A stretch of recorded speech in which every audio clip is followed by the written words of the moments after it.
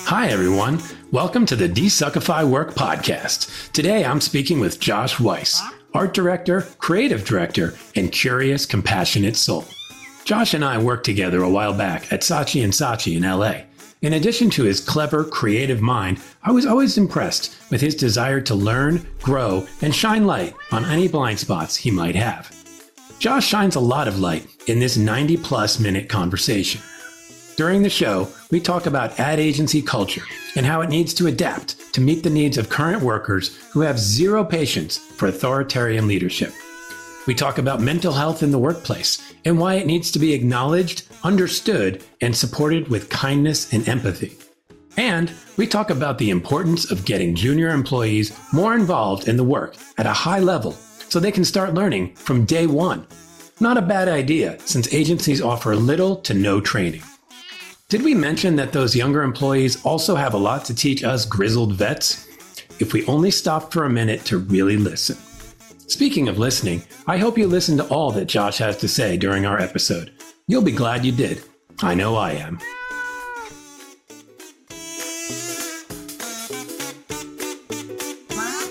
Okay, welcome to the Desuckify Work podcast. Josh Weiss, welcome. Hello. How you doing? Doing all right. Just kind of finished up working for 2 weeks at different places and now kind of on the hunt again. Okay. All right. Well, hopefully that hunt can go pretty quickly, you know. Just before we dive into any of that kind of thinking, I wanted to give you just a chance to tell people, you know, who you are, what you're all about in terms of the work you do, and maybe a little bit about how you ended up getting to do the work you're currently doing. Yeah. So my background was not in advertising. I didn't go to school for it initially. I went for journalism and sociology. Mm-hmm. And then a few years after working as a professional photojournalist, I went back to school for advertising. But I'd like to think that background in journalism and sociology actually influences the work I do, especially in, you know, this more social world that's more connected. Knowing how groups of people think and are going to share things and how information permeates, that's going to be helpful from the sociology end. But then also from, you know, the news end, like when I worked at CNN.com, sitting almost right next to the person who would like decide what headlines made the front page, and what kind of things that you make that are going to resonate and, you know, get that earned media. I think those both shape the type of work I do, because it's kind of like, if you're making something that people that you're talking to don't care about, what's the point? Because you've already lost. You kind of like, it has to resonate with them in some degree if you ever want them to even remember it. So I'm kind of thinking like, what's it going to take to get someone to actually pay attention to this? Mm-hmm. Yeah, it's interesting because I think, you know, I think in advertising, we can sometimes fall in love with our own thinking because it's something we love. Mm-hmm. We're not necessarily putting it through that lens of what's going to get attention. And I know, like you said, with, you know, the continuing advance of social and things that really fight to get attention or fight to get that earned media, it's you can't just do something that's great. You have to do something that's great and relevant. And that's a big difference. You also, I know you were the president of your debate society back in college. Yeah. And has that had any impact on the way you think about the work you do? Not the work directly, maybe things within the agency and how I go about arguing things. I've been told it can be intimidating to argue with me because I'm pretty fast on my feet with shaping arguments. But I think at the same time, it makes some people, because they're not used to getting pushback over things, it might make me seem like I'm not like a team player, when the reality is just like I want everything to be bulletproof.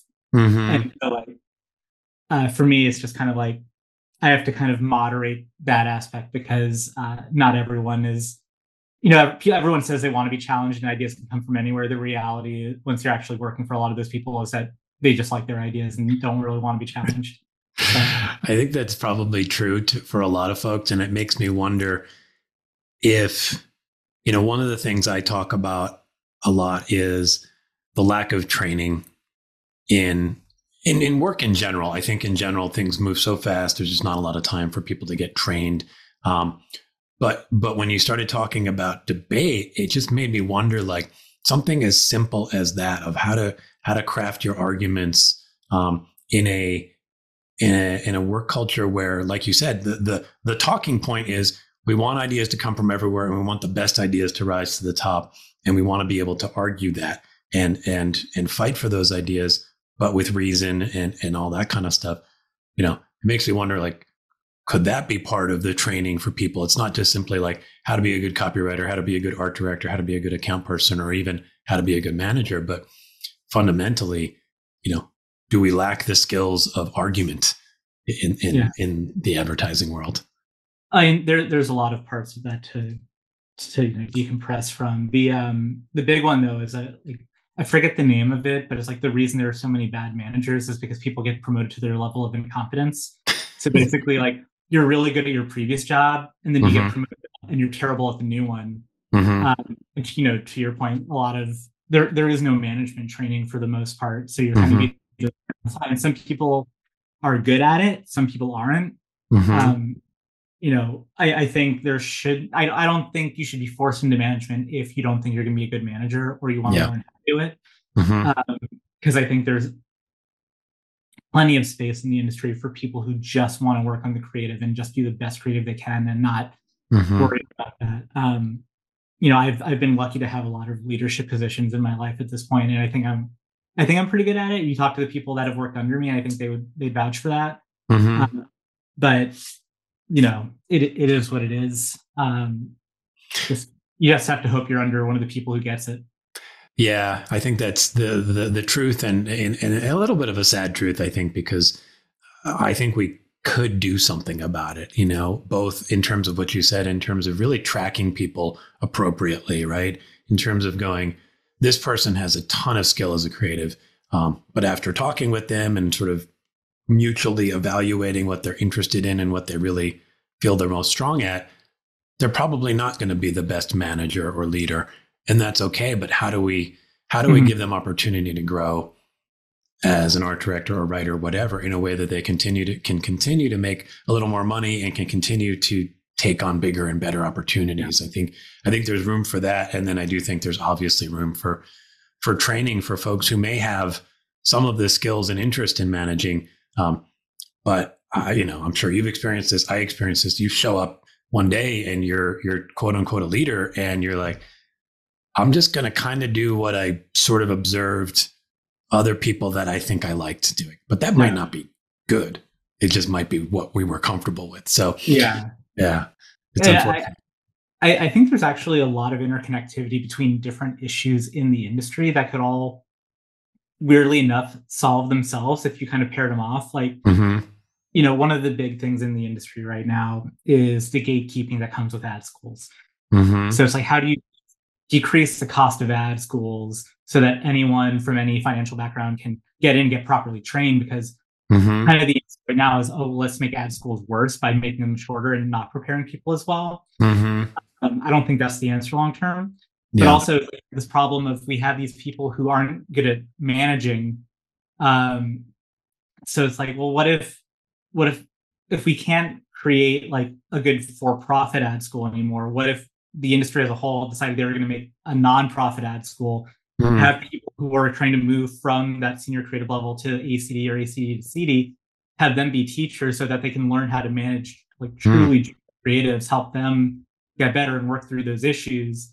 It's going to be financed by the agencies because they're paying the time of that person to do those hours. That kind of solves two issues at once. And then I've also thrown in this other issue with like the award shows and how much they charge for things. Like, why don't we put a tax on award show entries to help fund some of this nonprofit ad school? And kind of all these things could maybe help resolve themselves if everyone's kind of like understanding what the issues are and how they're kind of interrelated. Yeah, that's really interesting. And I, the thing I hear there is, I hear great ideas, and then I think, who needs to hear them, right? and I think, I don't know who's going to listen to this episode, but whoever does listen, I hope you've heard that, because I think there's, the idea that you could have some kind of a nonprofit sort of cooperative based ad school that not only teaches people how to do the creative work, but also how to learn how to manage and lead is really cool. And then I think, leaning into the award show expense and sort of the extravagance that is there. And you're never going to get rid of that. That's part of the culture in the world of advertising. And even though I'm not a quote unquote big award guy, I get it. I get the need for recognition. But if you could tap into that as a source of funding, that's really clever. And I think, it almost feels like, it requires a lot of people to hear this at high levels. And maybe there is some kind of organization or movement or something that could be started to build this, and I don't know what the answer is there yet. I don't know if we need to solve it today, but I love that kind of thinking. And I think in general, Josh, I think you're always bringing up really interesting kinds of thinking like that. I see some of the posts you share on LinkedIn, and obviously I've known you for a while. What is it about that kind of thinking that attracts you? I mean, some people kind of just put their heads down and do the work, right? What motivates you to think about these bigger picture issues? I like solving systematic problems. I like breaking things down, figuring out what the different moving parts are and how it's working, and then being like, okay, how can we actually step in to fix this to make a difference? I don't know if there's a reason I'm drawn to it so much as it's just kind of the way I'm wired, and that's like not a cop out. It's just kind of where my brain goes. Yeah.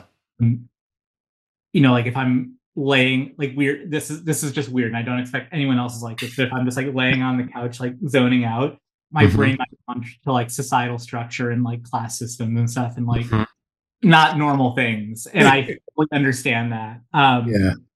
But for me, it's like when I do the same thing when I'm like looking at a brief, and it's just like, what is the actual problem we're trying to solve versus just trying to solve a symptom. And it's like,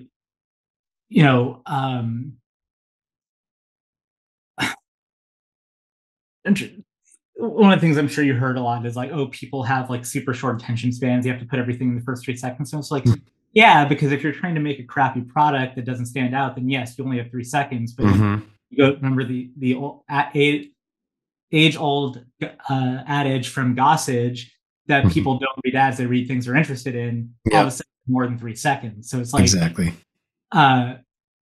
I feel like a lot of the times we're looking for quick and easy solutions versus the right solution. And even for things like Sideshow, like just committing to doing something that might take more time to do it right, but you're going to do it right, and it's going to be easier in the long run because you've set yourself up for a better place. And the example of that was the first year we did Sideshow, when we were trying to get all these judges, we put an emphasis on being diverse, both ethnically and male female, and we had thought we had done a really good job with that. And then someone pointed out that all of our Black judges, none of them were creative. And that hit me really hard, because it was just like in this like rush to get all the judges, we were filling in holes and not paying attention to that detail. And so it was like, well, how do I solve that problem for year 2? And so what I ended up doing was I kind of looked at the ethnic breakdown for the United States, literally like made a spreadsheet, like slots, and even kind of took some of the slots for white judges, because it was going to be so many of them, to give them to other groups. And then again, committing for, especially for those African-American judges, like making sure that they were from a creative background, so that that was an issue. And like, I think I always ask really pointed questions, probably again coming from the debate society, and I think that comes across as people thinking like, oh, he's fighting back with me, or he's like, trying to be. I was like, I'm coming from a place of understanding. Like, well, I want to understand where your thinking is so that I can solve the problem appropriately. Because like, I'm sure you've done that, where you're just like, we're putting forward a solution, but this doesn't actually solve anything. It just solves this like one thing from another problem that's already popped up. Which is like, what good does that do? Because then you're not speaking to the, I always say like the why of the consumer, like why do they want the things that they want? If you're not solving the cause of it and you're just solving a symptom, you're not actually solving anything. So yeah. I've definitely felt that before. And I think, on a broad to paint with a broad brush, I do think our industry has it gravitates towards the quick and easy, solving the surface level symptom rather than wanting to dig deep. And that there's probably a number of reasons, which probably goes all the way into like the financial structure that we have, that motivates short-term thinking more so than giving us the time to really think long-term. But I also think that that mindset of problem solving and before you even solve the problem, identifying the real problem is another one that, God, we should try to train that a little more. I think, like, you said, like, you're wired that way. I'm kind of wired that way. But not everybody is, but everybody could get better at that. Right. And so whether somebody's preparing a brief, evaluating a brief, working off of a brief, or looking at the work that's trying to solve for that brief, to have people who aren't simply going like, is this ad on trend, or is this a really compelling first 3 seconds of this social post? You're going like, well, what are we actually trying to accomplish here? Yeah. And I think we need more of that. And I'm curious, do you have any in your systematic thinking that you've done? Have you ever thought like, how could we get more of that kind of thinking in the ad world? Well, I think the reason that we go for the easy wins is because they're easy wins. So it's like, you know, so like say a new CCO comes in, the joke is the first thing they always try to do is paint the walls because it's the most obvious thing they can do to show that they put their mark on a place, as opposed to turning around the portfolio, which is going to take more time. So I think for a lot of people, it's like, well, what's going to be the easy win to show that we can point our finger at something and say we did that. It doesn't matter if it's the right thing, we did it. Like, what was the actual problem that Moldy Whopper was solving, and why do primarily the people who talk about it are ad people and not real people? You ask people what Burger King stuff they like, and they like the Whopper Whopper song. Which I when I first heard that, I was like, oh, this is brilliant, because it's have it your way, and they're literally having a guy sing off key like the normal person would sing. Like that attracts to me and makes sense in a way where I'm not going to be like a elitist advertising person, and I'm just like, no, I understand why this is resonating, and I think it's smart, like from that deep logical part. I think a lot of people, it's probably a little bit dated now, but like even just reading Freakonomics to understand the methodology of trying to look further for what's causing the problem. The examples they give are obviously, like, the book came out, I don't know, like 10, 20 years ago at this point. So the examples they gave then, which were dated, are even more dated. But I think just to see how they approach the problem, be like, well, what's causing this? And finding that underlying thing, like strategists should definitely be doing that. I've worked with many great strategists. I think they were also significantly better than the other strategists I've worked with because they were willing to do those deeper dives into like, why is this the way it is? Instead of just accepting this is the way it is, therefore we're solving that. And that's where the 3-second thing comes from, because you think about why is a person's attention span only 3 seconds versus their attention span is only 3 seconds. Right. The difference right there. Yeah. And it makes, when I first heard the 3-second thing, I was very skeptical of it, honestly, because I certainly personally, I knew when I liked something, I would watch a 7-minute video that was basically a long ad for like, a motorcycle, which I'm not even in the market for, but it was just like really intriguing or something like that. And then podcasts, like, they started taking off, and I'm like, I'll listen to a 1 hour, 2 hour, even 3 hour podcast if it's interesting. Yeah.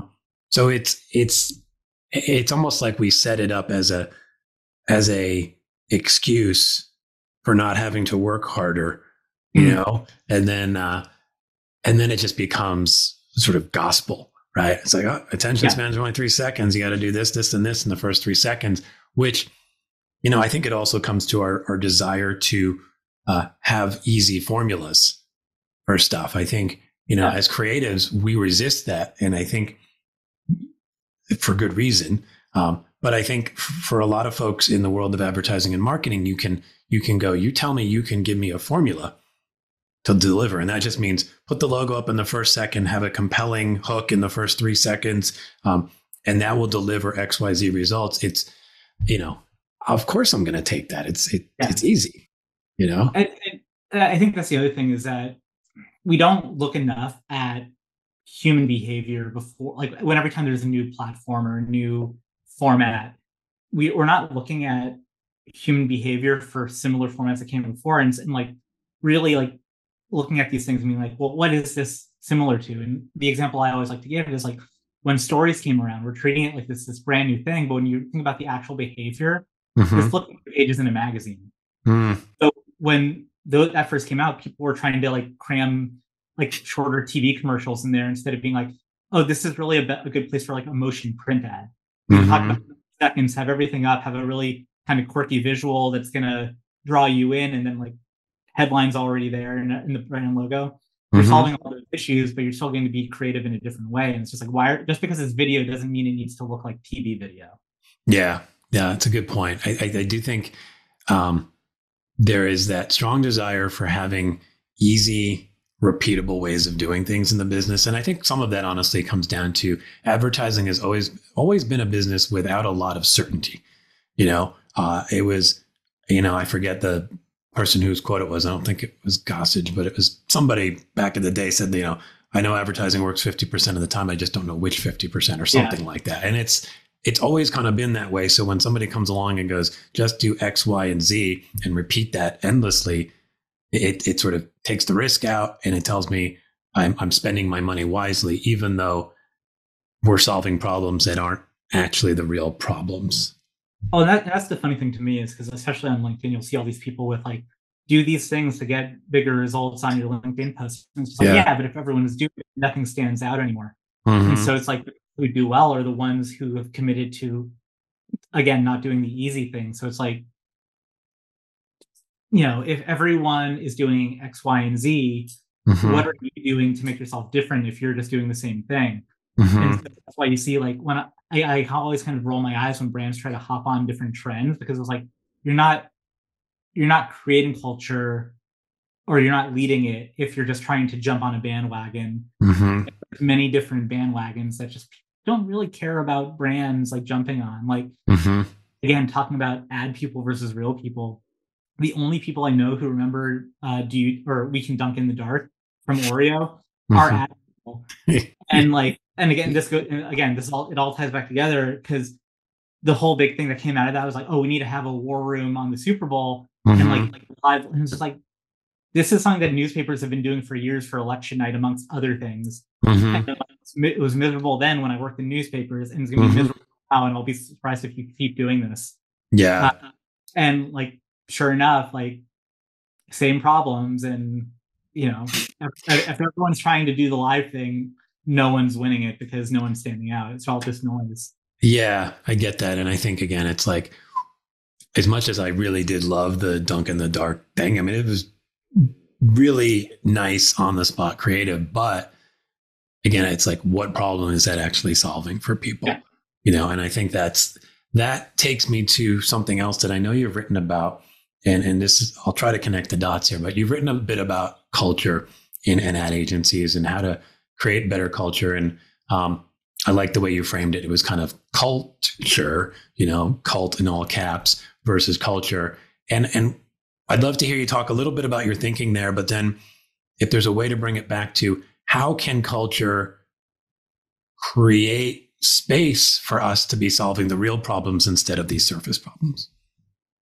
So I think the first thing, something I was thinking about recently was that you have these higher up people who trust people enough to hire them and then don't trust them enough to do the job. And like, you trust them enough that you don't believe that if they're working from home, they'll actually do it, which to me, it says you probably hired the wrong person if you're worried about that. But at the same time, is you have these same people who get very protective about the place and like they demand this loyalty to them and this, like you have to trust everything I do. But then when they can't deliver on it and you leave, it's just like, well, why aren't you leaving? They're just a problem. And it's just like, no, it's just like I don't know. This dates back to when I was in newspapers where we were seeing tons of layoffs. There was tons of consolidation in the industry. Can't imagine how that sounds familiar. And you had the people who were running the newspapers were the ones who made the same bad decisions that got them to the problem in the first place. The Mm-hmm. people that understood social because we had grown up with it and who were new, we were never consulted on anything because like the higher up just fundamentally didn't trust us because we were youngins. And Mm-hmm. it's like, look, I may not know how to run a newspaper, but I at least understand that if you're giving away, impressions for a fraction of a penny, and all of a sudden your print product that you were actually charging for is dried up, you can't all of a sudden charge people print rates for things you're charging a fraction of a penny for. That just Mm-hmm. sounds like business to me, but what do I know? I'm a brand new, young photojournalist. Right. Um, and it's the same thing in advertising. It's just like, you talk about consolidating these agencies to the point where it's just like with WPP, like what's the point of having WPP if you're just going to have one big agency under it? So, Yeah. like, if you're trying to save money, get rid of WPP, turn the individual agencies back on their own so that they don't have Mm-hmm. to anymore. Like, is Martin Sorrell an important? Like, I don't want to get blacklisted from publicists for talking about Martin Sorrell, but like, is he a necessary figure in the agency world when the only thing I really remember him for at this point is introducing Marcel and telling all the Publicist Network that they weren't going to be allowed to submit for award shows while still requiring that people have awards to get employed there. Mm-hmm. Like, it just doesn't make sense to me. Yeah. Unfortunately, I think that's a lot of what Martin culture. Sorrell is not a publicist. He was WPP. He was WPP and now he's Media Monks and S3 Yeah. Capital. No, I get it. But I think the point is that at the time, I forget who the head of publicist was at the time, but I remember that. And I think what it all comes down to, one is culture can often just feel like it doesn't make sense. That's what I think a lot of people on the ground feel is like, why are you doing that thing? Why do I have to do that thing? Whether it is the showing up into the office when the office is an open plan where I can't get anything done, or whether it's you say you don't trust me to do the work at home, but yet, like you said, you trusted me enough to hire me and pay me X thousands of dollars every year. Am I not an adult? And can you not tell if I'm actually not doing the work? Yeah. And whose fault is that? If you're not doing the work, who really takes responsibility? I think for a lot of people, like, I like to talk about sort of ideal cultures, but honestly, like if you could just shift to a culture where people walked in and go, wow, almost everything that we do here makes sense, that would be a win for so many people, right? And I like your point about not consulting younger people in the agency in the areas where actually they would probably be the most useful to consult with. And I think some of that is a fear of giving up power. It's understandable. We're human beings. But I can also think as a leader and somebody who's not that young, like, one, I want to know things. And two, I can still say that as a leader, I'm taking ultimate responsibility for whatever I have responsibility for. Yeah. But I also value the fact that I've got a bunch of 20-something people in here who have life experience, media experience, whatever, that could be super relevant. And why wouldn't I ask you for it? And then I can layer on whatever sort of more broad universal wisdom I might have learned over time of like human truths and things like that. Yeah. And then we can pull together and come up with solutions. But I think cultures just don't encourage that. And I think you used the term like top down versus bottom up culture in that thing you wrote on LinkedIn. And a lot of cultures are top down, sort of that older school authoritarian. What would a more bottom up culture look like? Transparency. I can't tell you how many times I've done all the work that the creative directors wanted us to do. It wasn't the way I would honestly do it, but they wanted a certain way we did it. They come out of the client meeting that we didn't get to be a part of, raving about how great it went over, and then the next day we're starting from scratch. And it's just like, I just don't trust you at that point, because it's like, I already questioned your decision making. I don't trust you that you're going to tell me how it actually went to client, when all of a sudden we're having to start over anyway for whatever reason that you're not explaining to us. It's like, you can make a lot of money and be an authoritative leader with like you don't have to have the answer. You just have to know where you want to go. If you don't know where you want to go, you're never going to get there.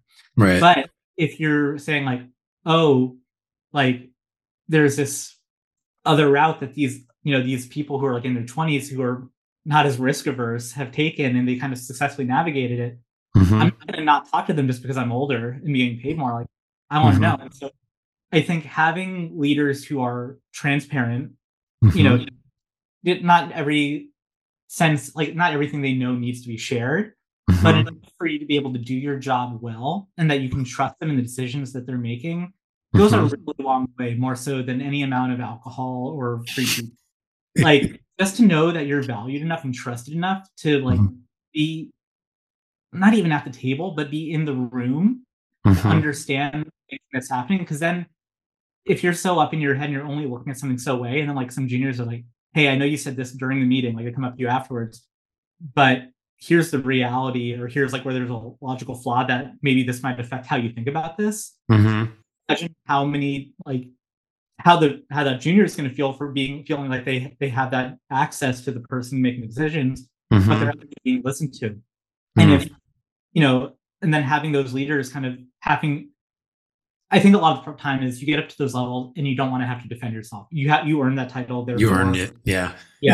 And I think if you don't want to become a dinosaur in any industry, like not any industry, you need to learn from the younger people because they're the ones who are coming up with the technology that might ultimately replace you.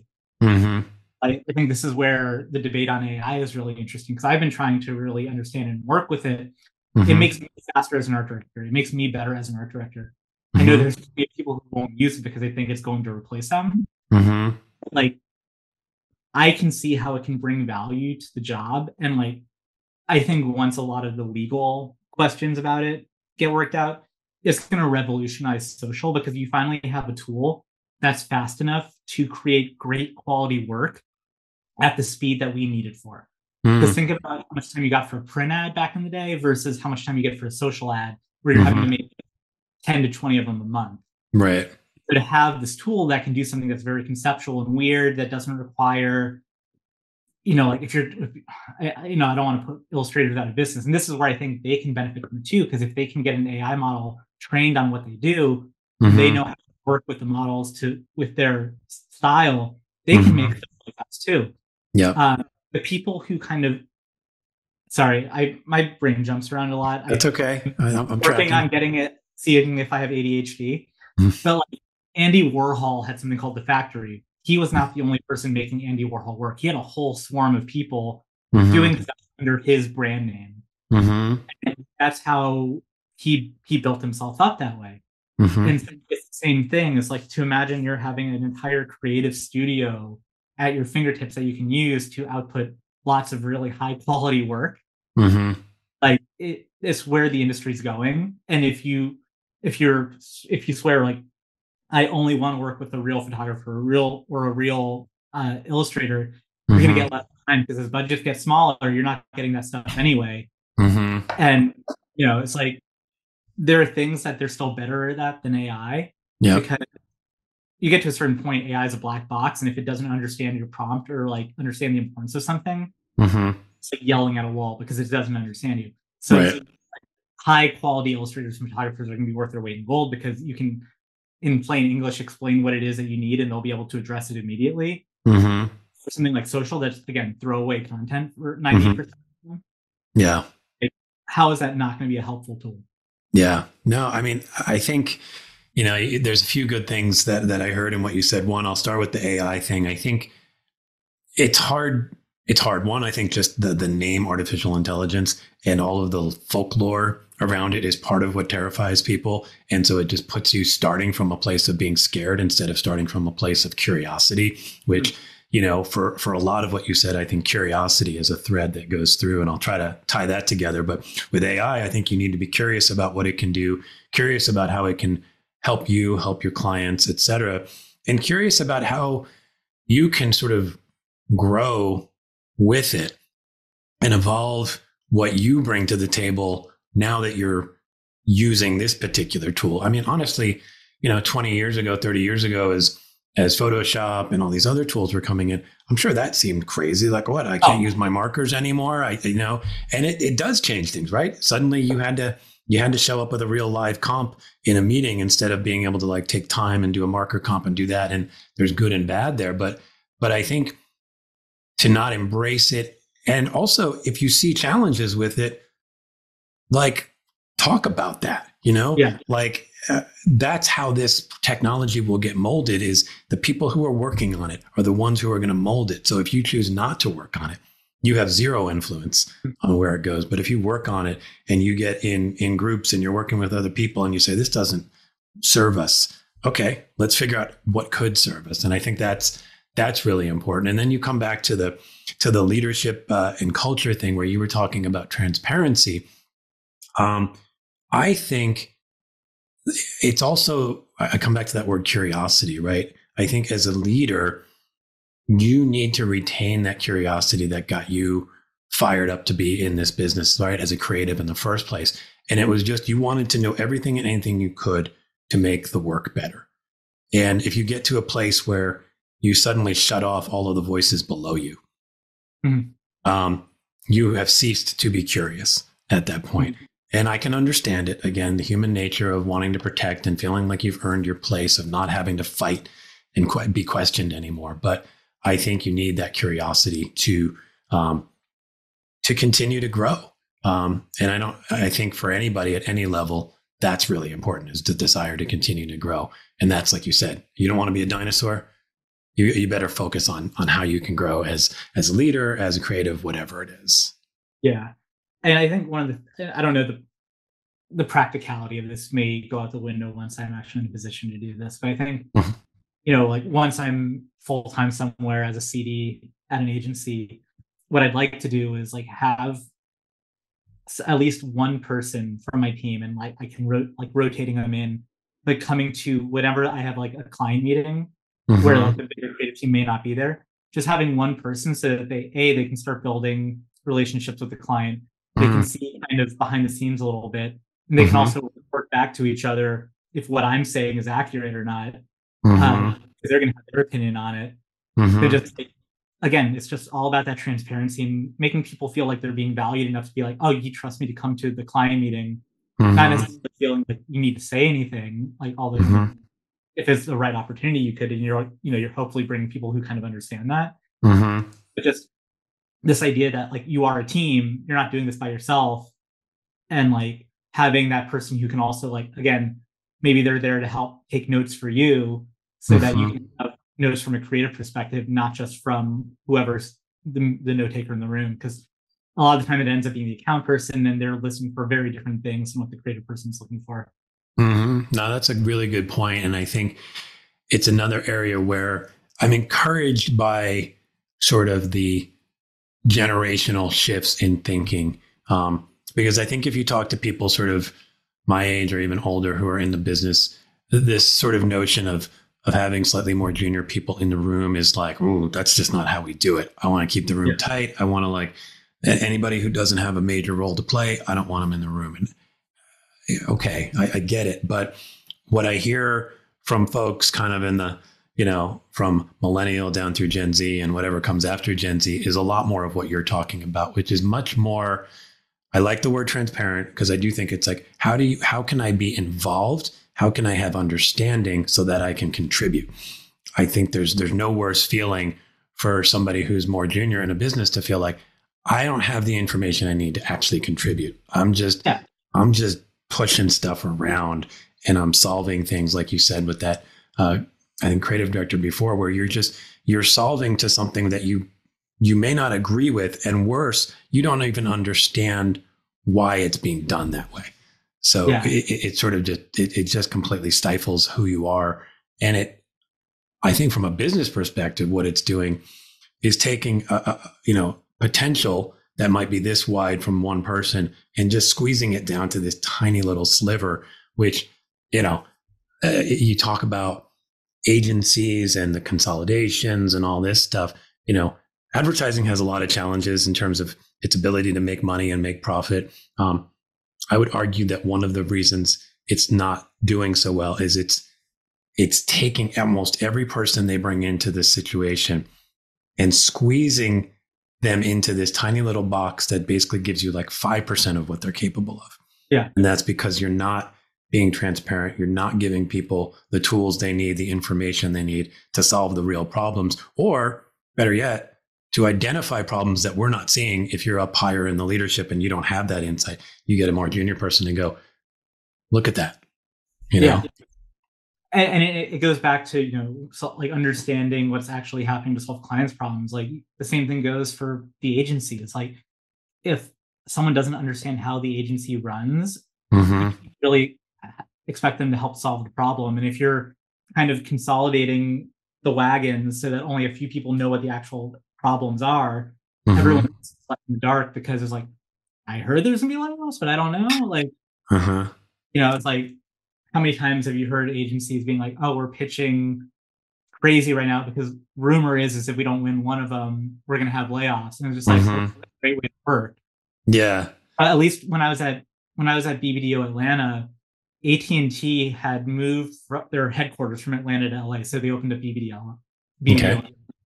So we knew that we were losing a sizable chunk of the company, and that was like we just knew that there would be layoffs if we did not win business. There was almost a certain nicety about it because it was like we knew the date we needed to win business by, so that we could kind of plan. It was like, well, I'm not going to buy this smoker for my porch for football season if I could be laid off at the beginning of October. Yeah. I can wait on that one. Yeah, I get that. I think the ability to really understand where you sit, again, whether you're the most junior person or not, you then kind of know what you're fighting for and why you're fighting for it. Whereas if you're blind to it and all you hear is, if we don't win the next pitch, we're going to have to lay off. And you're going to have your imagination going, well, what's going on? Who's pulling business back? What's going on? And it also starts to feel like psychological manipulation, because it basically just feels like you've come up with a reason to keep me here 80 hours plus a week, instead of actually like telling me, here's the business challenge we're facing, here's what we need. And then it's like, oh, well, then I might be like, I don't know if I want to do 80 hours, but I'd be like, I'm game for a little extra roll up the sleeves work here because I see the challenge. And that actually brings me to another thing you wrote about, which you wrote about mental health not too long ago. And it's something, again, where I think younger generations are bringing more focus to it. I think the idea of mental health in the workplace was basically not even a thing. When I came into work, it was just like, you don't talk about that. If you got a problem, you deal with it. And honestly, if you have a problem, better yet, just squash it down and toughen up. And now I think the mentality's changed. But can you talk a little bit about your perspective on, the challenges with mental health, and particularly in the ad business, and how we might create better space for that? Yeah, I mean, it all starts with there's like the key fact that you have to agree on before any of this makes any sense, is that if you like your job, you're fundamentally going to work harder to keep it than if you're being motivated by fear. Yeah. Because fear there's a fuse. You're going to hit a point where you just stop caring. And you're going to do as little as possible to not get fired versus doing as much as you can to keep working your way up. You have to start with this idea that workers are valuable. You have to treat them well because they're going to be great resources. In high school, I remember there was an article that came out talking to the then president of Costco, being like, he had been criticized by the president of Sam's Club because they paid their people less. And he's like, they're throwing away so much money by paying employees as much as they are. And then, his response was basically like, we retain people. We don't have to retrain them. Customers come in, they love our employees because they know them, they've been there that long, and they're happy to be there, and treat our customers better. We save X amount of money in the long term versus Y amount of money in the short term, and that's significantly more of a value for us. And it's just like, when you're running these agencies and you start seeing everyone as a commodity, it's like, oh, well, we can lay people off because there will be more people that we can hire down the line for probably cheaper. And it's just like, you're doing a disservice to your clients, because institutional knowledge of your client is so important. Just for like the relationships, but like what ideas have been pitched, why did they not like them, or what things may or may not be like on the table that may not have come out yet. Like, how is my partner and I were laid off. What the partners who at the end of the day were responsible for laying us off didn't know is that on our last shoot, the clients had expressed to us how much they wanted us to pitch them proactive ideas because they had a lot of money to spend and they were really looking forward to some of the ideas that we kind of like very vaguely, kind of Mm-hmm. alluded to. That could have been way more money for the agency if they kept us around, but by cutting us, they Mm-hmm. lost all those ideas, they lost those relationship with the clients, and they lost that piece of insight to the fact of what the client was going to try to do with their money. Mm-hmm. And it's just like, you didn't ask, Yeah. therefore, like you put yourself in a situation where, you know, client and we weren't even the piece of business that got lost. So it's like for the clients, just like we're the biggest piece of business here. Mm-hmm. Why are you letting go our team? Like Yeah. that doesn't make sense. Like what kind Yeah. of trust is No. it still? Yeah. It doesn't make sense. And I think that short term thinking, I think, again, if you talk to sort of the industry wide challenges in terms of being able to make money, uh, continue to make decent profits, I think it comes back to a lot of that. I think the sort of downward spiral of constantly being cost focused instead of thinking about ways to invest and grow what we do and find ways to do it better. I had a guy on the podcast a few episodes back, Mike Wolfson. He runs a shop called High Wide and Handsome. Mhm. They're in LA, I think. Yeah, they're in LA, and he has that perspective about retention. They have like a 95% retention rate with their employees.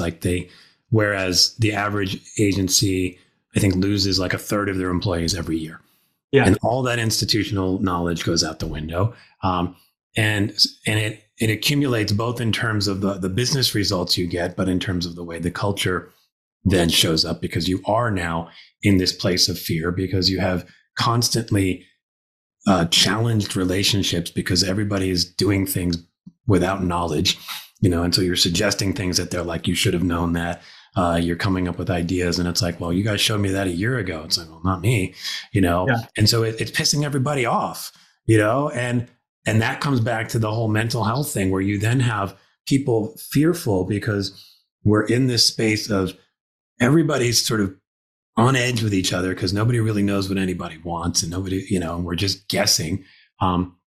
And that fear as the motivator is creating additional stress and depression among people, which then just magnifies, the likelihood that I'm going to show up for work and not be at my best and be more on edge, and then cause more tension, and it just fuels itself. And how do you create space so that when people are going through the stress, and I see it and I hear it on LinkedIn all the time, people are super stressed right now. How do you create an environment where mental health takes more of a priority? Well, first off, to kind of go back to what you're saying, I don't know any industry that's ever done better because they got into a battle of who can do it faster, cheaper. Mm-hmm. Never in the history of businesses had ever been a win combination. Yep. So I think, again, it comes down to is like committing yourself to doing it the hard way versus trying to get score those easy wins. Cause it's just, ultimately this is a broader issue than just, advertising. This is capitalism. It's like, especially when you have shareholders, you're expected to increase your profit every year.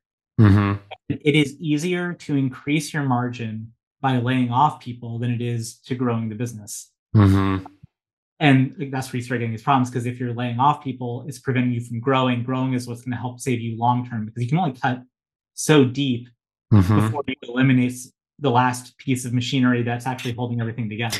Yep.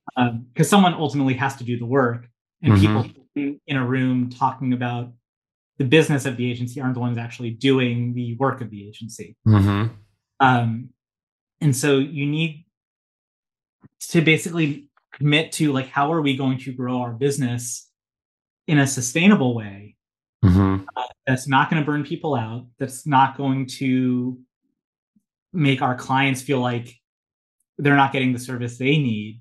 And like, I don't know if this is a solution, but I've always been a big fan of proactive ideas, because a good proactive idea is solving a problem the client doesn't realize they have yet. And when you're bringing them something for a problem they don't know that they have, you're setting the terms of the brief, because you identify the problem, and they're kind of like caught off guard. Like, wait, you saw this as a thing? And if you do that right, you're bringing in more business because all of a sudden there's something that wasn't scoped that you're now making that's bringing in more money. Mm-hmm. Yeah, there's going to be a lot of places that just don't want to do anything that's not scoped for. Mm-hmm. I've been lucky in that I've worked at enough places where we've sold through something that was an extra piece of business to make me believe that is more common than people want to admit if you're solving the right. Yeah. Mm-hmm. Like I genuinely believe that if the client likes an idea enough, they will find the money. Mm-hmm.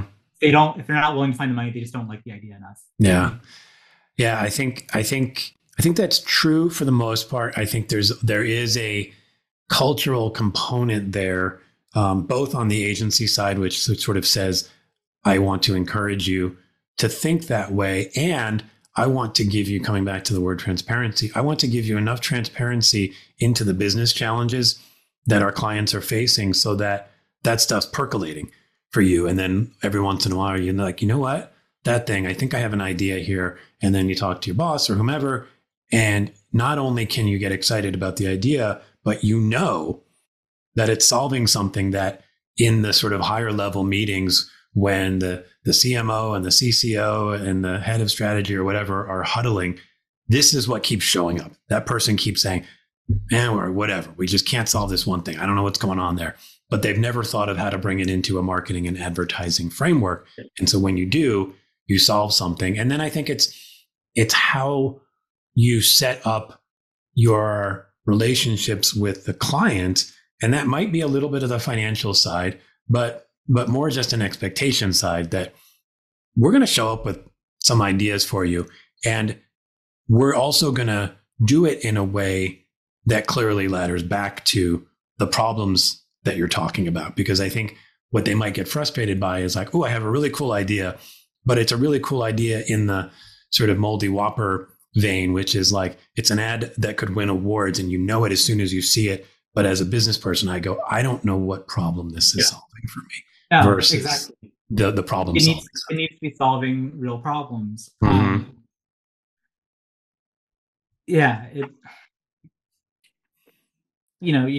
You need that information for one, but you also need to be, there's that other saying, it's like your brand isn't what you say it is, it's what other people say it is. Mm-hmm. There's a lot of people in agencies who kind of are scared to let the client know that certain things are happening, like without naming the two different car makers. I can give two different examples of how they were handled differently. One of them found out that they had a large contingent of buyers who were queer, and they started playing to that and creating campaigns specifically for that group to increase sales further. They also found out their vehicle knew their vehicle was predominantly bought by females, but refused to market it just to females because they were scared that men wouldn't buy it, instead of leaning really into the men. You might know who I'm talking about, but those are two different ways of solving the problem. One's just putting your head in the sand and ignoring it and then fighting against what's actually happening, and the other one is embracing it and increasing sales as a result. Like, I think a lot of the times creatives do find those kind of things because, like, when they're looking for ideas, they might be doing a deep dive on Reddit and seeing what people are actually saying about the brand. A good strategist should be doing this too, obviously. Yeah. So props to the strategist who would come in with that from the get-go and be like, hey, this thing's going on that we should probably have at least one idea towards. But yeah, it's tough though, right? Because I think, there are great strategists who always have those nuggets, and you want to hug them because I've already got the beginnings of an idea. As soon as I heard that nugget, my brain's going. But I also think you need to encourage it on both sides, because there is the pre-phase of work where you're researching and your mindset is in a certain place. And then there is something about when the clock is now ticking and you're under the gun to deliver the actual idea. That is a very different mindset, and where your brain goes under that pressure is very different. And so you might come up with a completely different nugget that would have been really hard for that strategist to come up to, because their mindset's different. You know what I mean? I've always hated when people say, like, throw out your first idea, because my first idea might be different than your first idea. Yeah. there's like, where the hell did that come from? And I can't tell you how many times where I presented a large number of ideas, but my very first thought coming out of the brief was the one that the creative director really liked. It's kind of like, well, if I had thrown it out. Yeah, I mean, it's like, I get the notion behind it because it is the theory that you go to the easiest idea first. But I think I think that might happen on occasion. But I also think, especially for folks like you who are geared towards a problem solving mindset and have built that muscle up a lot, that first idea is based on being able to look at a problem and connect a lot of dots really quickly, usually in a way that other people can't. And that may or may not be ultimately the best idea, but there's usually like a lot of truth baked into that idea because it's almost happened without you thinking. It's just purely based on you building that machinery up in your brain over time through experience. And now this bit of information flows into it and spits it out. And better yet, I would say, park that first idea. So you're not fall in love with it and only chase it, kind of like a cop who may be chasing that first suspect, right? It's like, they may be the suspect. So keep an eye on them, but then dig and do your normal process, but then come back to that idea and see how it feels and see if it still feels as true or even more true. Maybe now that you've gone through all the research, it feels even more true.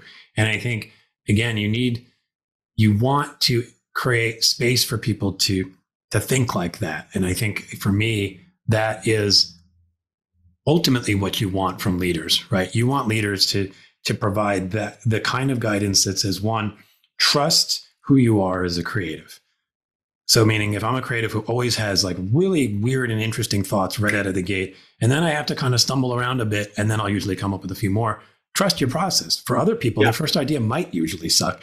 It might just be like the most simple little mashup. Trust that too. But like, I think you need, and this comes back a little bit to what you were talking about, a bottom-up culture in that thing you wrote. It really comes about recognizing the individual strengths that different people bring to the table instead of trying to homogenize everything under kind of one way of doing things. Do you have any more thoughts on that, based on some of the things you were writing? Yeah, I mean, we don't live in a world anymore where it's like my way or the highway. It's just that, like, it was leading by fear was kind of the way that it used to be. Whereas like, I mean, everything before is like, I have the title, I have the power, you have to do it the way I want you to do it. I mean, and usually is not the best way to motivate a large group of people because, well, a few people might be motivated that way. A lot of other people might not be. And you're not going to get your best work out of the people who are not happy to be there. And it depends on what you're doing and who you're recruiting. And this is where recruiting matters a lot too. I was actually just watching something on Netflix today about a college football team and how the coach's way of motivating people was just basically like, you're either a star or you're trash. And there was like no in between. And so like, there were people who like really embraced that because they wanted the challenge of rising. Those people are great because they're more often than not, those people are going to thrive no matter where they go. Like, I say that about ad schools too. It's like, you have certain people, it doesn't matter if they're going to VCU or, one of these like really small, like boot camp.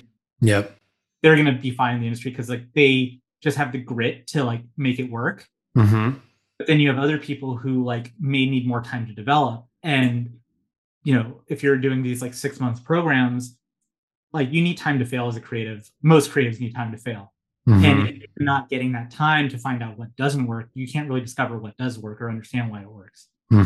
So, if you're doing this approach of like, well, we think anyone can become a great ad person in this short amount of time, and then it's kind of like when the person's not developing well, it doesn't mean that they don't have the talent to. Because I know someone who struggled through ad school and now they're like one of the A plus list shops, and like they just needed time to develop. Some of the other people. But like you don't get that if you're just like looking at them from this like very early premature space. It's like this quote's been like wrongly attributed to Albert Einstein. Is like you'll affect like you'll never be a genius if you're expecting a fish to climb a tree or something like that.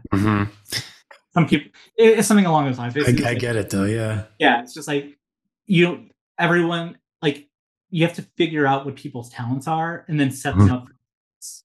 Yeah. Yeah. You Yeah. can't, No, go ahead. yeah, it's just like, and if you're expecting everyone to come in with the same strengths and weaknesses and you're going to treat them as such, you're going to get a very mid-level team because all the averages are going to average out. Mm-hmm. It's trying to figure out how do I get the highs out of every single person, and that might, and this is where, again, it's like the harder way of doing it, but it'll make your life better in the long run. Because if you know how to motivate your individual members and what they're all good at, you're kind of like a symphony conductor. Mm-hmm. Being like, okay, I need you to come up right now and help on this. And like, I remember at Saatchi when we were there. Mm-hmm. You remember Max? Mm-hmm. We were both working on two projects under the same creative director, but different projects. And there was something that he needed to have done that I was better at, and there was something I needed to do that he knew how to do that I didn't. Mm-hmm. So we just like switched, and Yeah. so we were working on it to help each other out. And I remember the creative director walked by and I saw, I was like, and at first he was like really confused, and he was like, "Oh hell yeah!" And it's like that wasn't coming from him. That was like us figuring out that we both could kind of help each other in that situation. But I think the great creative directors, they know their team so well that they can identify those opportunities to be like, "Hey, I know this isn't your project. Could you help out on this thing?" And they're going to take over for this just for the time being. Yeah. Like Yeah. judgment. It's not a judgment on anyone's ability. It's just, right. Let's get this done. I think there's a lot of interesting stuff in there, Josh. I mean, first off, that last line, it's not a judgment. I think, unfortunately, we've spent a lot of time, particularly on the creative side, where everything does feel like a judgment. I mean, it's kind of like it was more based around this cutthroat, like you can either make it as a creative or you can't culture, rather than lots of people have different strengths that they can bring to the table as a creative. And let's try to pull that out of each person and really understand it and find ways to bring it together. So I agree. That's something you need to do as a leader. And I think about some of the things I do now working as a coach. And it's like some of what you do is you come into organizations and you help people really identify their strengths. So you're basically providing some assistance to leaders to go, okay, what is this person really good at? And that can come from either just talking to them. There are some sort of tests you can take that start to identify how you think or that kind of thing. And all of that is super useful as a leader, but it also then needs to be sort of accepted that you're a team now, more so than a collection of individuals or even a collection of art director writer teams, right? Because I think while I love the writer art director pairing, I think it's super helpful. Ultimately, if you've got 10 people, 20 people in your team as a creative director, I think at its best, when I was working as a creative director, the beauty was that I knew I had all of these different talented people with different skills and different interests to kind of work together and shape things. And then some person could help out. And it's a beautiful thing when it happens. And I think the flip side of that and the challenge that I see is the way we are sort of graded in the career hunt is portfolio. But the way we work now is not simply, I worked on this thing 100% and this partner worked on it 100%. It's much more integrated team stuff. And I don't know if you've thought about this at all, because I've started thinking about it and I can't quite crack it. But how do you account for that when you're trying to assess people and you simply just glance at their portfolio? You don't really know what kind of a team member they are, how much support they may have provided on other projects. How do we get better at recognizing that reality? So what I do probably isn't the best thing, because I think it undersells me a lot of the times in interviews. Mm-hmm. But I'm always like making sure that I'm giving credit to like other people on the team for things, and like to like even with like people will ask if I can design, and objectively I'm a good designer, but I don't think I'm as good of a graphic designer as someone who's been doing exclusively graphic design for 10 years, and that's my frame of reference. Right. There are like I am too aware of the brilliant graphic designers out there to say that I'm a great graphic designer, because compared to them I'm fine. Right. Yeah. But like to a recruiter or a creative director, that sounds like, oh, he's like not a good designer. And so it's just like, it's and I've had that, like when recruiters are looking through my book, they'll be like, I see you have a lot of people in the credits here. What exactly did you do? And I was like, well, I didn't only put the stuff in my book that I actually had a hand directly in. So like, you want me to walk you through every single project and explain every single part that I did to you? Yeah. Like, but it's just like, if I'm the art director, there's an ACD and a CD and the CCO on it. Some of those people had less to do with it than I did because they were just approving things. But I put them there for obvious reasons, because they were part of the process, and like they may have influenced something at some point. But it's a big jumbled mess. I think you look for people who are honest, because let me walk back a little bit. This is an industry, first and foremost, premeditated on sales. We're selling to clients, we're selling to our bosses, and then we also have to sell ourselves. And then we're selling to the consumer. Like every single part of advertising is sales from the bottom up. And there are certain people who come into the industry who are very good at sales, but not necessarily doing the work. And a lot of the times those people don't get filtered out because they are good at reading people and making that sale. There's you could argue that certain people in the industry have, when you get up to the top that way and you're not really good at evaluating, and some of them are good at evaluating creative. I don't want to say all of them aren't, but certain people who they focus so much on just selling themselves, they don't know how to do the work, they don't know how to evaluate the work, and then it comes out very mediocre or very average. Every other ad you see, you like wonder how that happened. It was like, well, because someone wasn't doing their due diligence. For me, I find it really important that if I work at a place and I really enjoyed working with people and I think they'll give me a good review, I ask them to recommend me on LinkedIn. And so they're kind of lending their name to vouch for their ability to work with me. Yeah. So, like if I was hiring someone, I'd probably check to see if they had any and what people are saying, knowing that no one's going to write a bad recommendation on there. Yeah. But it's the key words that come up, right? It's what good things did they say about you? Yeah. And a lot of the time you'll see a lot of the same things because people have those similar experiences. Like, you don't just this is the bad way of saying it. It's like, you don't just commit one crime, you commit a lot of them. But if you're a person of character and you do certain things the right way, people are going to notice it over time and time again because you're constantly doing those things. It's just part of who you are. Exactly. And people at different agencies at different time periods have all noticed the same thing about you. Probably a good chance it's true, because like you're not going to be able to fake it that long for that many people.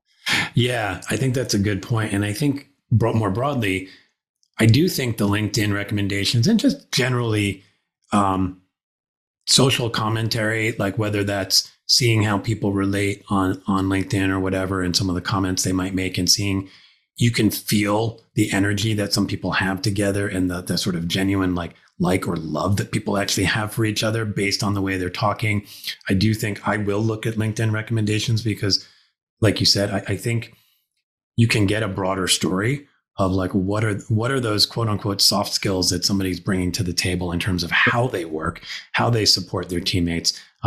Are they purely a good salesperson? And I think like the more you can think more broadly like that when you're hiring somebody, the more likely you're going to get that well-rounded team. And then I think culturally, we need to start to sort of weed out this idea that it's just like one person is responsible for every piece of the ad. There is a team effort, and you need the different parts of the team to pull that together. And it's harder. This comes back to that. It's not as easy as just going, oh, I like this work, I'm going to hire that person, versus I like the way they think. I like how it seems like there's somebody who's really supportive of the more junior team members. I need somebody like that.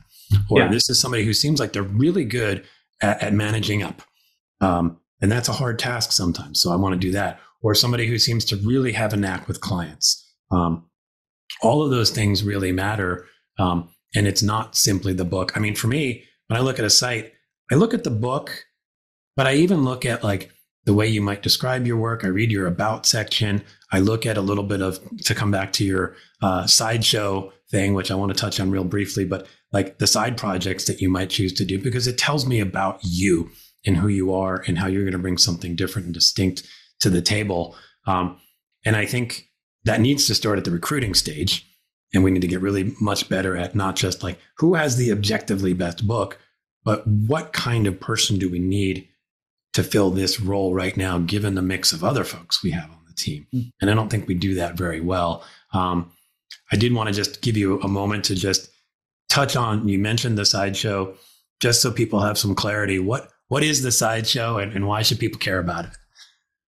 The sideshow was a award show focused on the side projects of people in the design and advertising communities. And it ran 2 years under the old format, which was just like one show or Cannes. It was a once a year show. We had a number of judges who had done one show in Cannes and came over to do our thing too.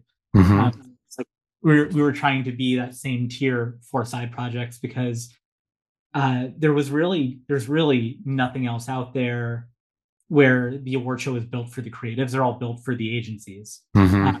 All you have to do is look at the price of submission for one entry and you get that right away. Yep.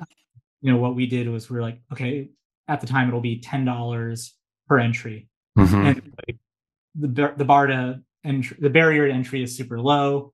People projects that show off their own, like their actual creativity when they're going to be the creative director on their own project. We, after about a 2-year absence, we came back. We relaunched under a new format that's more kind of like Ads of the World, and that's a gallery. No cash prizes, but no entry fees. It's really just to come and hopefully get inspired and let more people see the work you do.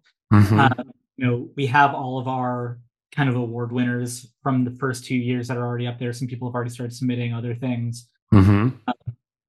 But yeah, it's great because we even, we had our own version of the Google I'm feeling lucky button, where if you click it, you'll just get served a random project that someone made. Oh, that's cool.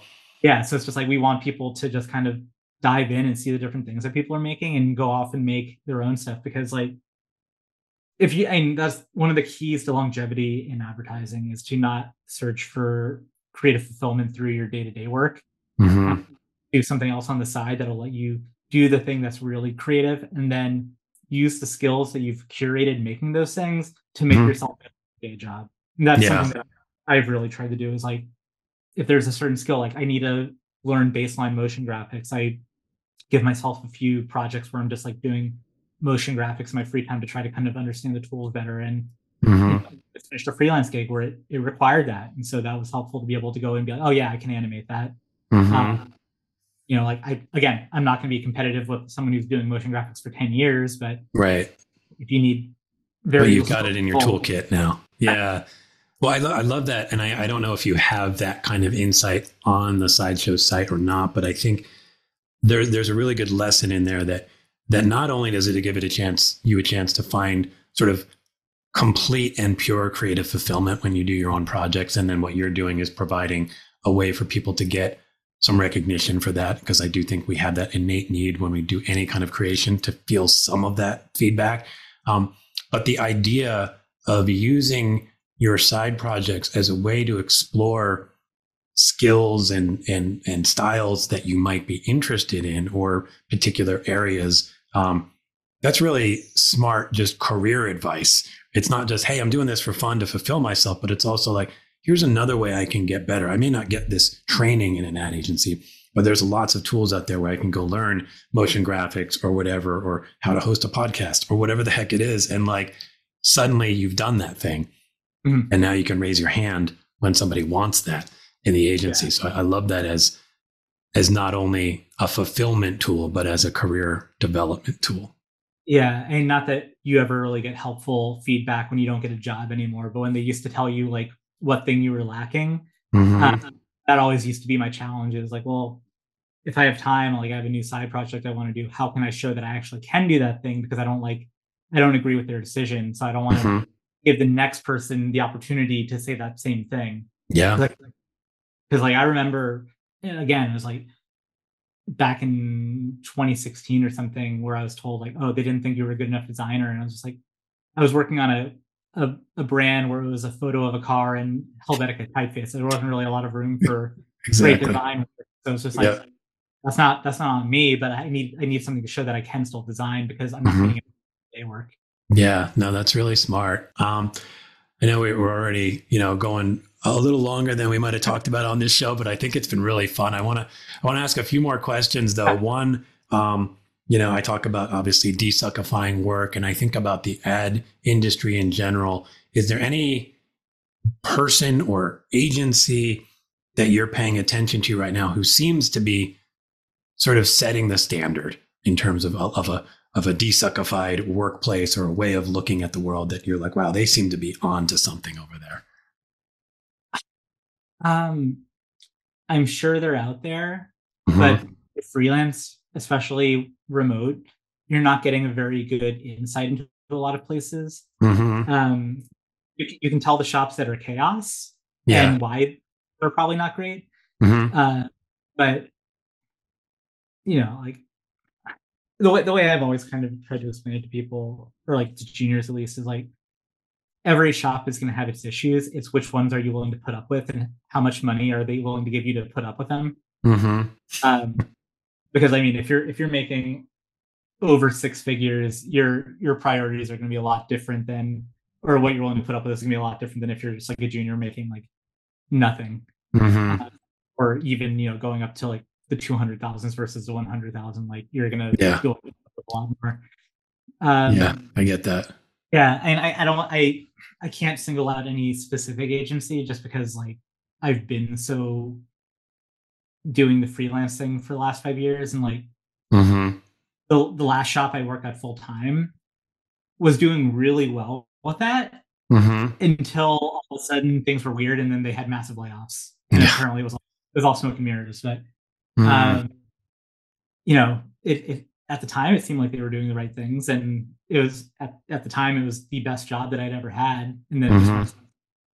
Yeah, and that's frustrating because that does happen in this business sometimes, and that can be outside factors. It can be they hire one person who just kind of becomes poison to the culture. I will say, for me, from observation, I'm not going to name any names, but I feel like there are some independent shops that at least feel like, oh, you're trying something interesting there. I'd like to talk to the people who work there to know if it feels like it sounds through sort of the PR lens of LinkedIn posts and all that stuff. But I do think there is this industry will always be better when there are lots of good young independent shops who are giving us alternatives to what the holding companies provide. And I'm not even going to make a blanket statement about holding companies other than to say they're going to be good at certain things Yeah, and they're not going to be able to be good at other things, you know? yeah, and it goes back to what I was saying about consolidation in the newspaper industry. It's the same where whenever the like Gannett came in and bought up all these papers, it never once made the paper better. Mm-hmm. And you could probably draw a similar parallel to ad agencies and the holding companies, where Mm-hmm. an agency that was on a tear before they were part of a holding company continued to do better once they were on that roster versus like starting to flame out. Mm-hmm. Um, I can point you to several It instances flamed out. where Yeah. they flamed out, or even Yeah. they don't exist anymore. Yeah, I mean it's tough, right? Your incentives are different in that structure, in a very rigid corporate structure with very aggressive shareholders. So I get it, and I think that's why I'm always going to just champion the independents who they may have to turn over at times because some people are going to sell out and get their payday and all that. But I hope we continue to have a good culture of that. And Um, I want to be clear, I don't have a problem with people selling their agency and yeah, making. What I have a problem with is what they should be doing is they should be giving profit sharing to the employees so that when they sell out, the employees are benefiting as well. absolutely. And I think some do, but a lot probably don't.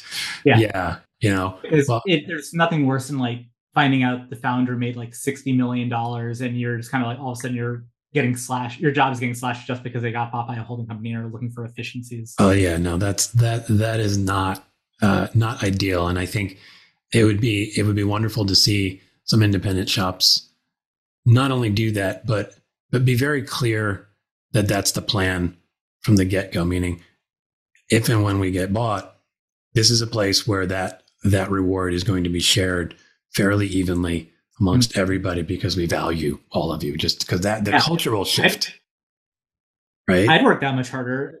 I mean, not it doesn't take a lot to get me to work hard, but like Yeah. to know that if like we go on a tear with pitches, and like I'm actually gonna get some bonus out of it in the long run Yeah. if we do well, like hell yeah, that's motivation for me to like really put up with a lot of stuff where I'd be like, cool, I'm happy for you. Yeah, no, it makes a lot of sense. And again, it's sort of fundamental understanding of our human nature to think that way, right? It's like, of course, I'm going to be more motivated if I'm going to share in whatever rewards come from that. Um, one of the things that people probably always talk about when you tell them that you work in advertising, but I don't care. I just ask you because I'm genuinely curious. What's your favorite Mad Men character? Um, I really like Stan, oddly enough, Nice. because he mostly stayed out of the drama, Yeah. uh, and he was more concerned about doing the work. Hmm. Like he didn't really get into arguments with Don. He was just kind of like, "Yep, okay, let Hmm. me go do that." Whereas like what was his name? What was the other guy who went crazy? I know who you're talking about, but I cannot think of his name. But I know who you're talking about. It's Yeah. like he was like driven out of spite with like Hmm. Don, and not that Don was like a great boss all the time, but it's just like I feel like Hmm. Stan knew when to pick his fights, and for the Hmm. most part, whenever he did bring up Yeah. interject, it was kind of like justified, and otherwise he was just like, I just want to do a good job. And Yeah. I love that. I feel like you don't get Stan as that answer very much. I think Peggy is often the most popular answer because she's, she's both super smart and talented, but she challenged Don, and many people would say if you had to pick one hero from that show, you might choose Peggy over Don. You know, it's funny because I always choose Don, and it sounds like the easy answer, but the complexity of him and what John Hamm brought to that character, somebody who did some genuinely horrific things and still somehow came across as sympathetic at many times. yeah. I don't know. There's something magical about that. In the same way, Tony Soprano, these sort of anti-hero characters, I'm very drawn to. But I also want to ask you, like, how are you? Like, we've talked a lot about the state of the business and even things we think could make it better. Are you optimistic about the state of the world of advertising, or even just work in general, or where do you stand on the optimism pessimism scale? I'm on the fence. Yeah. I'm kind of, if I had a better answer for my long term career that wasn't in advertising, Mm-hmm. I would consider go doing it, but I don't know what that would be. So for the Mm-hmm. time being, I'm kind of just like continuing to do what I do and look out. Like, there are several, like to your point, several newish indie shops that I'm watching. I think long term, if the industry does find a way to be sustainable, what I would love is to go in at a startup agency with like an established creative who I really trust, just Mm-hmm. like become their right hand person. Mm-hmm. And then like if they're not based in LA, in like 5-10 years, help them open up an LA office and like Mm-hmm. get kind of help run that. Mm-hmm. I think that'd be my dream because I Yeah. like going back to like the enjoying systematic thinking. I love the challenge of building an agency, but I have no idea. I know that I don't know everything, and so whenever Mm-hmm. people ask you like, "Do you want to start an agency?" I'm like, "Do you know what you need to do to start an agency?" I sure as hell don't, and like Yeah. what I've seen, I don't think I can do. Yeah. Uh, I'd rather work with someone who they're connected to clients that they can bring on. I can like with them and watch how they do those things so I can learn it. Mm-hmm. Still learn to be a better creative because I trust their creative instincts. Mm-hmm. um, so that's what I'm really looking for. I've generally found that like I respond really well to creative leaders who I just like trust. Shocking, but it's a very noticeable difference where it's like I have a hard time just kind of like biting my tongue if I think someone's making bad decisions, and like Mm-hmm.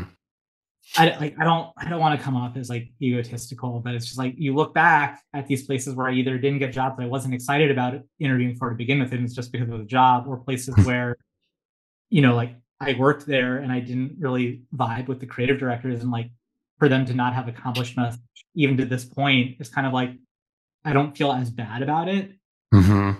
because like I look at these other places that I admire and be like, I remember one of my very first job, I was told by the creative director that the type of work they were doing is just what advertising was. After I'd come from a shop that was very interning, that was highly creative and doing it very well. Mm-hmm. that's how I kind of knew that I wasn't a good fit there, because it was just like, you're telling me to not believe my own eyes with what I just saw from this other place, Right. you know? So it's just like Yeah. things happen. You move on and hope that you can get to those places where you're working with people that you can like feel very comfortable, you know, dedicating yourself to, because that's what they're, we were talking about before, like they ask so much of you, and oftentimes a lot of these leaders don't deliver on it. Like, Mm-hmm. I remember being at an all creative meeting where the creative department was getting blamed for not winning enough awards, and it was just like, how come you're not selling the ideas through? Because I've seen plenty of ideas get presented that could win awards, and in Mm-hmm. fact turned it down, and then some other agency did it and won an award, but you're Yeah. blaming. Yeah. Like, how am I supposed to work for you when like that's what we're up against? Mm-hmm. Yeah, God, I think, yeah, unfortunately, you see a little too much of that in the business. And I think that word trust keeps showing up. I do think that is the key. You need to trust that the leadership has your back, and that the leadership is willing to be humble enough to occasionally trust that you're onto something, and at least give it a shot. Even if your first instinct is like, "Ooh, I don't like that," or "I don't understand that," give yourself a chance and trust that the person might be onto something. I think that's really critical, and it brings me to the question that I also ask a lot of people, which is, it sounds like trust might be a big part of it, but if there was a sort of fully desuckified work world in the ad business anywhere, what does that look like? What does it take to make it not suck? I think you start with getting rid of open offices, which are universally hated. And I literally think you can draw a line between the introduction and proliferation of open offices and Mm-hmm. people wanting to work from home. Mm-hmm. Because like, again, I remember I was at an agency where they went from having kind of semi-closed areas to work to completely open. And when people Mm-hmm. complained about it, or really the CCO complained that people weren't being energetic enough because they would sit at their desk with headphones on. And Mm-hmm. the suggestion was that if you need a more private place to work, to go to a coffee shop. And it's like, why am I driving all the way down to this office just to then leave to go to a coffee shop and not work at the office? It Yeah. makes sense. But Mm-hmm. if I had a private place I could go to actually get work done at the place I'm supposed to be doing work, I'd be more inclined to want to go into the building, because then I can step out, have those hallway conversations that they always talk about having, but Mm-hmm. then I need to actually sit down and do the work. I don't have a million distractions getting in my way. Yeah. And that's Yeah. what people love about their home office, is that they can actually get work done. Yeah. I can shut my door and I don't have to put headphones on. And yeah, I agree with you there. I've never liked the open office. I remember when I've had offices or even shared offices with my art director partner or something, and it's just like, it's night and day. Yeah. Like you can get so much more work done. And yeah, though that social component happened organically because you knew where you could go hang out in certain common areas, whether it was for lunch or just to hang out and get a coffee and just sit, and Yeah. all that stuff still happened. Yeah. But good God, you sit in 100-person room and you're telling me to keep my headphones off, Yeah. but I have to design or write copy. It's impossible, you know? And then on top of that, though, it goes back to the trust issue, because it's like, if I had a CCO say like, look, I know y'all hate open offices, but they save us this much money, which means that we don't have to have layoffs this year. I'd be like, cool, thanks for explaining that. I at least respect you for being honest. Yeah, I know. Like, instead of the story that everybody had to tell, which was that it's amazing for collaboration and you can just poke the person across the way, which once in a blue moon maybe happens. But yeah. I think I even wrote this in a comment yesterday, like 90% of the collisions that happen in office are interruptions. Yeah. Plain and simple. They're things you would be better off without. And then there are those few sparked conversations. And why not, if it is an open office, design it in a way where people can find the privacy and the seclusion they need when they need it, but then encourage certain spaces, you know? There's nothing worse for getting and staying into a flow state where you're going to be at your maximum productivity than having people just constantly like making noise. Yeah, it's the worst. Yeah, it is. I get it. And I do think it influences the work from home. I mean, I'm a big work from home guy. I think I've seen you write that you generally prefer working in the office, but it needs to be an office. Yeah. not open. And I just think, regardless of where you stand on the remote versus office thing, the people who want people to work in the office should spend a lot more time thinking about the experience in the office and Mhm. make it as good for people as possible. And then a lot of people are just going to show up. You Yeah. know? I don't know if you saw last week, tonight, the other week, but they were doing this whole thing on McKinsey and these consultancy agencies, Mm-hmm. and it's the same thing. It's just like going back to the cost saving for why are they actually doing open offices? Mm-hmm. They can hide under this guise of this other thing that people have been saying forever that can't actually back up, because are you going to call the CCO out in front of the creative department about this? Like, are you Right. going to put your job on the line as someone who isn't a team player when the reality is you're probably speaking whatever? Like, I think I wrote about this the other day, and it was that culture versus culture thing. It's just like, Mm-hmm. if you talk to the individual people in a department about what their problems were, I bet you 9 out of 10 times you're going to get the same answers. But Mm-hmm. no one wants to be the person that brings it up because they don't want to be seen as the problem person. Of course. Yeah. And that's the problem. And that's where you have these toxic cultures Mm-hmm. where if people are constantly living in fear to complain about the things that are actually like getting in the way of them doing the work, Mm-hmm. that's just not a good environment that's going to foster the type of work that these people who are instituting them think that they're going to be getting. I agree. Yeah. I mean, honestly, like when I hear that, that's something I would quickly want to wave the magic wand on. Like, find a way to encourage and honestly reward and support honest feedback from the people who work for your organization, because the only way you get better is if you know the truth. But I think we all just walk around with freaking blinders on and just pretend like we're solving real problems when we're actually solving made up problems. I've batted the idea around so many times of just like starting an offering where like an agency can hire me. I'll come in, interview a ton of their employees anonymously. Like, I'll talk to them and I'm not going to record any of their names, just employee 1, 2, 3, blah, blah, blah. Mm-hmm. And then like make a report of what I found. Like, here are the things that your employees are thinking that they don't want to tell you. Mm-hmm. Here's how you could solve them.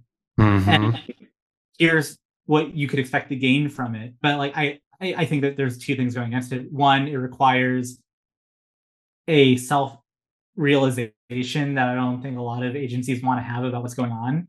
Mm-hmm. Like, the place I've worked where they do not do timesheets has abused us more than anywhere else. Because, and my rationale is that they don't want to know your hours because they don't want to see how much you're going over 40 hours a week, because they can feel better if they pretend they don't know. Yeah. It's your choice. Yeah. Like when I got laid off from a place that had unlimited PTO, I Mm-hmm. was supposed to have a 2-week vacation. 2 weeks later, I had not taken a single day off to up until this point because I was on this big project. And their response was, well, you should have taken your PTO earlier. Cool. I'm glad I was helping you out with this giant piece of business, the biggest project in agency history. Right. Like, I should have just left in the middle of it. Like, that's what I should Yeah. have done. God. Yeah. I think so many of these things, to me, they feel like such low hanging fruit. They're such easy solves, but there's clearly sort of cultural inertia that keeps people from wanting to really know the truth, wanting to deal with what the consequences are of that truth. Even though I think if you really talk to people at the highest levels within any agency, they know on the other side of all that work is something better. But all the disruption and all the questions they're going to have to answer about what are you doing stops them from doing it. So I think, again, throw that into the magic wand of like, how can we get people to embrace the idea that a little bit of short-term pain and uncertainty can result in so much more long-term gain. But you got to be willing to stand in it while it Yeah. happens. I think the easy way to sum that up too is to just, businesses shouldn't just act like businesses. They should act more human because it's filled Mm-hmm. with humans. Yeah. When you get a group of people and you start saying, "Oh, we're doing this all in the name of the company," it's better for the company. Mm-hmm. Like, it's just so disingenuous, and unless you hide behind making these bad decisions that are going to Mm-hmm. hurt because, oh, it's good for the company, when Yeah. it's just like the person saying, like, they could be let go the next day. Like, Mm-hmm. the person at the top doesn't want to make the cut, so they send you, and then they cut you the next day, so that instead of having to cut 15 people, they're only cutting one person. Yeah. Like that is a 100% business thing to do, and it's a terrible thing to have to do to someone. Yeah, I do agree. I think we can hide behind the impersonal structure of a company or a corporation, and yeah, again, it seems so simple. Just be more human. I'm trying to do my part. I know you're trying to do your part with how you're talking about stuff online, and I think we just want to keep sharing it. And just to end with a little bit of levity, one of the things I've been doing with my show is injecting some sound effects to the intro and outro. And not surprisingly, since you know me and I know you're a cat guy, I do a lot of cat sound effects, and I'm just a lover of goofy, dumb sounds. And I've been asking every guest if they're open to it to try to make some sound effect that will show up somewhere in your recording and may even show up later. Do you have anything that you'd be willing to do for us? I can do an impression of my cat Killbot when he's hungry. Okay. Just like painlessly until I feed him. One more time, clean. I love that. I love the question mark that I hear at the end of it. You know.